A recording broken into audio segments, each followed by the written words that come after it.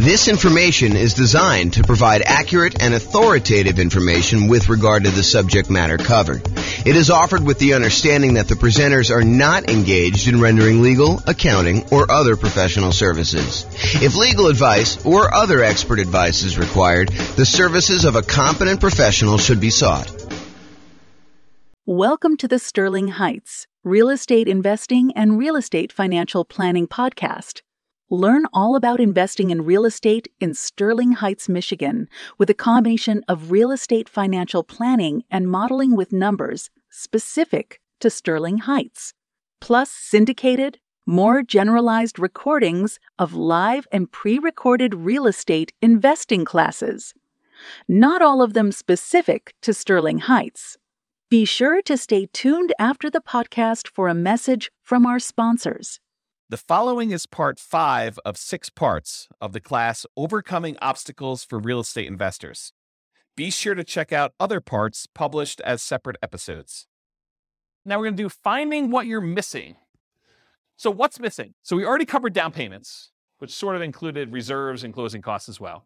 Now we're going to talk about finding deals, finding a dream team, finding partners, and finding tenants.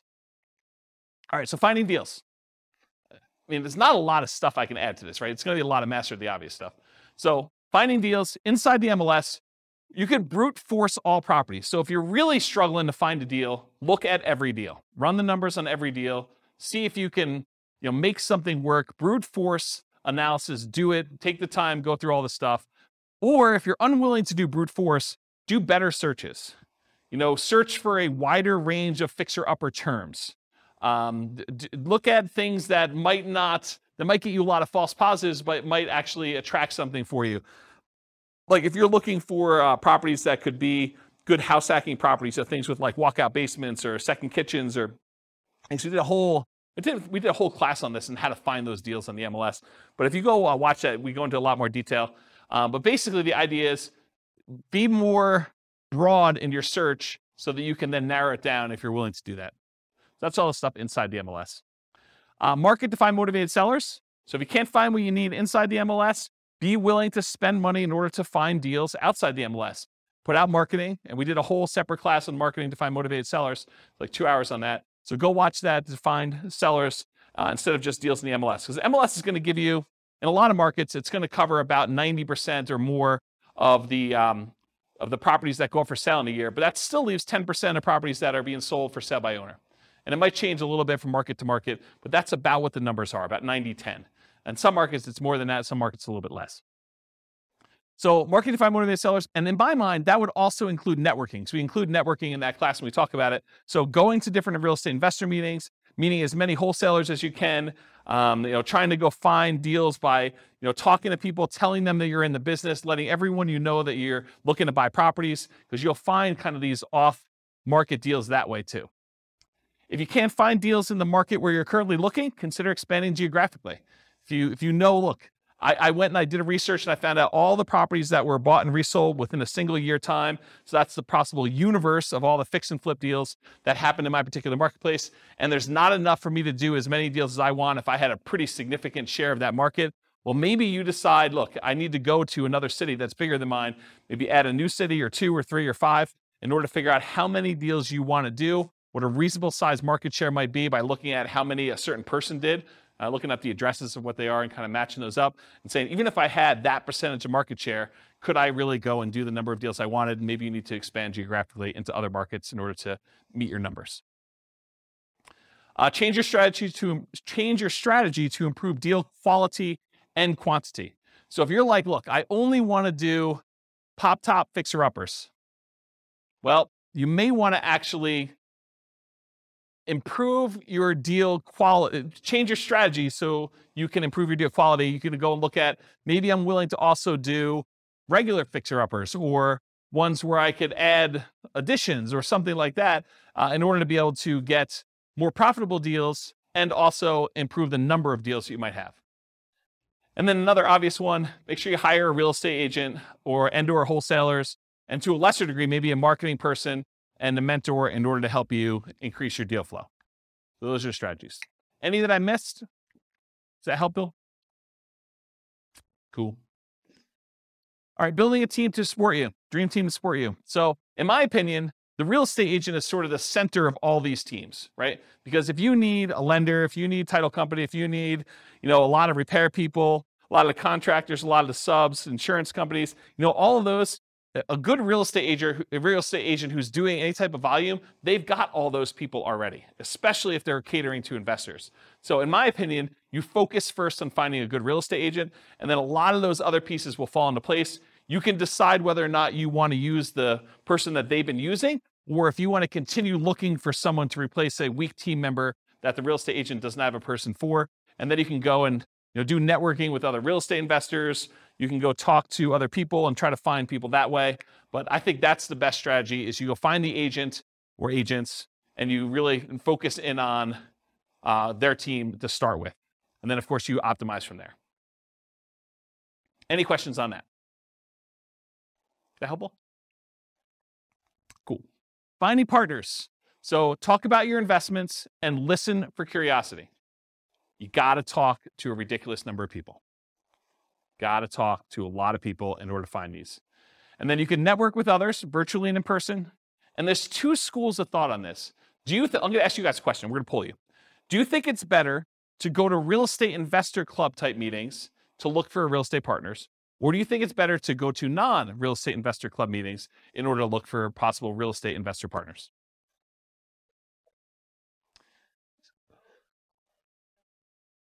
Yeah, so it's really not an either or, but I agree both is probably the best way to do it.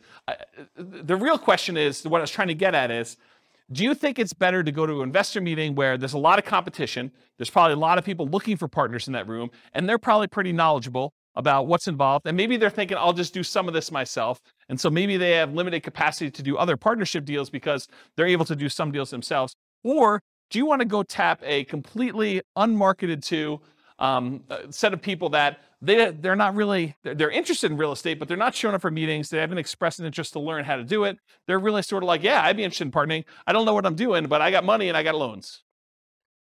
I don't know. In some ways, I think I'd rather have the second list. Right. Well, but it's, so Rachel says, if you could find the second list. And honestly, it's like everyone else, right? It's church. It's, business. It's like your work. It's like all the people you're doing. You just tell them about, my husband and I just went and we flipped this property. We did really great on it. And they're like, that sounds awesome. I wish I could do that. Well, you can, right? I mean, that's how you do it. You say, well, you can, come on over for dinner. We'll talk to you about doing this and maybe you can get involved in our next deal. Okay. But that's the idea. It reminds me, it's probably not exactly the same, but this reminds me of the story of the two shoe salesmen that go to the jungle, right? And they go to the jungle and one of them phones back to the shoe company, yo, send me home, no one has shoes, there's no opportunity here. And then the other guy calls back and says, this is amazing, no one has shoes yet, right? So I don't know, it's sort of like, which way do you want to do it? And then my final tip about finding partners is sort of a subtle kind of backdoor way. It's marketing to lenders from public record data that have made hard money or private loans. So someone who has loaned money on a real estate deal could be a source for you to partner with, or a source for money if you're looking for money partners. But if you go and you could pull up a list from public record of all the lenders that are not institutional lenders. You could try to find those, compile a list, and then mail them. Okay, so that's another way to do it. Is that helpful? That was the tip of the night. There you go. So a lot of people writing that one down. Any questions on this? Cool. Finding tenants. All right, here's the easy button. Hire a professional property manager. That way you don't have to do it at all. If you're not going to do that, make sure you start 60 to 90 days in advance of the vacancy. That means that your lease must tell the tenant that's living there, you need to tell us 90 days in advance whether you're planning on renewing your lease, and then we're going to renew it at that point, or you're not going to renew your lease and you plan on moving out so that we can start marketing the property. Make sure that your lease allows you to start marketing the property. Make sure you check that you can do this in your marketplace, but make sure that you're allowed to market the property early and that you have the permission in the lease written out so that you can go show the property to prospective tenants while the other tenant is still living there. So unless you have multiple vacancies, realize you're really only looking for one tenant. So you're not trying to find 100 people, you're trying to find one. And not everyone is looking every day. So make sure you have reasonable expectations going into this, that if you put up an ad, you don't get like 50 calls on day one. That's not the end of the world. expect to spend money on marketing. I think a lot of folks, they've gotten a little bit spoiled in a lot of marketplaces where you put up an ad on like Craigslist or Zillow or something like that, and you get 15 phone calls, and you find your tenant within a week. Yeah, I mean, it doesn't always work that way. There are markets where it's softer, where you have a surplus of rentals, and it takes some time to market properties. And sometimes you may need to market it hard and do more than just put up an ad and hope that the phone rings and kind of field phone calls. So expect to spend some money on marketing, maximize the marketing you can do all the stuff you can on the web, do signs at the property, in the yard if you can, like all those different things. Network with other local investors to find out what's working locally. So usually after an investor has filled their properties, they're really open to sharing. While they have a property for rent, they may not be super open to sharing. But once that property is filled and they've got no vacancy, they're happy to tell you where they're marketing. As soon as you have a great offering, so make sure you're doing all the stuff that you should be doing to the property. You can't try to rent a piece of crap and then tell me that you can't find tenants. Okay? And then once you have a good property and it's good exposure, you're doing all the marketing you're supposed to do, use inquiries, the number of calls you're getting, as feedback. If you put up an ad and you get no calls for a week, that's probably a sign that your price is probably a little bit too high for that property. And maybe you drop the price. That's probably the next lever to do. Once you know that you have really good photos, the property is marketed appropriately, it's up on the web, you verified that, you've got all your signs and other marketing out there, and you're doing all the other stuff that the most successful investors in your market are doing. Any questions on this? Cool. This concludes part 5 of 6 on overcoming obstacles for real estate investors. Listen to the next episode, part 6 of 6, on inner game. With home prices up, mortgage interest rates up, and rents up but not quite enough to counteract the higher prices and interest rates, cash flow on rental properties in Sterling Heights is harder than ever. Book a call with the Real Estate Financial Planner to apply our proprietary 88 strategies to improve cash flow on your rentals. See the show notes for a link to schedule your call and improve your cash flow today. If you're a real estate agent, lender, or professional in Sterling Heights that wants to help our real estate investor listeners, consider reaching out to learn about collaboration opportunities with this podcast. We'd love to add more value to our listeners by having you assist our investors buy, sell, and finance their real estate investments. See the show notes to schedule a call to discuss collaboration opportunities.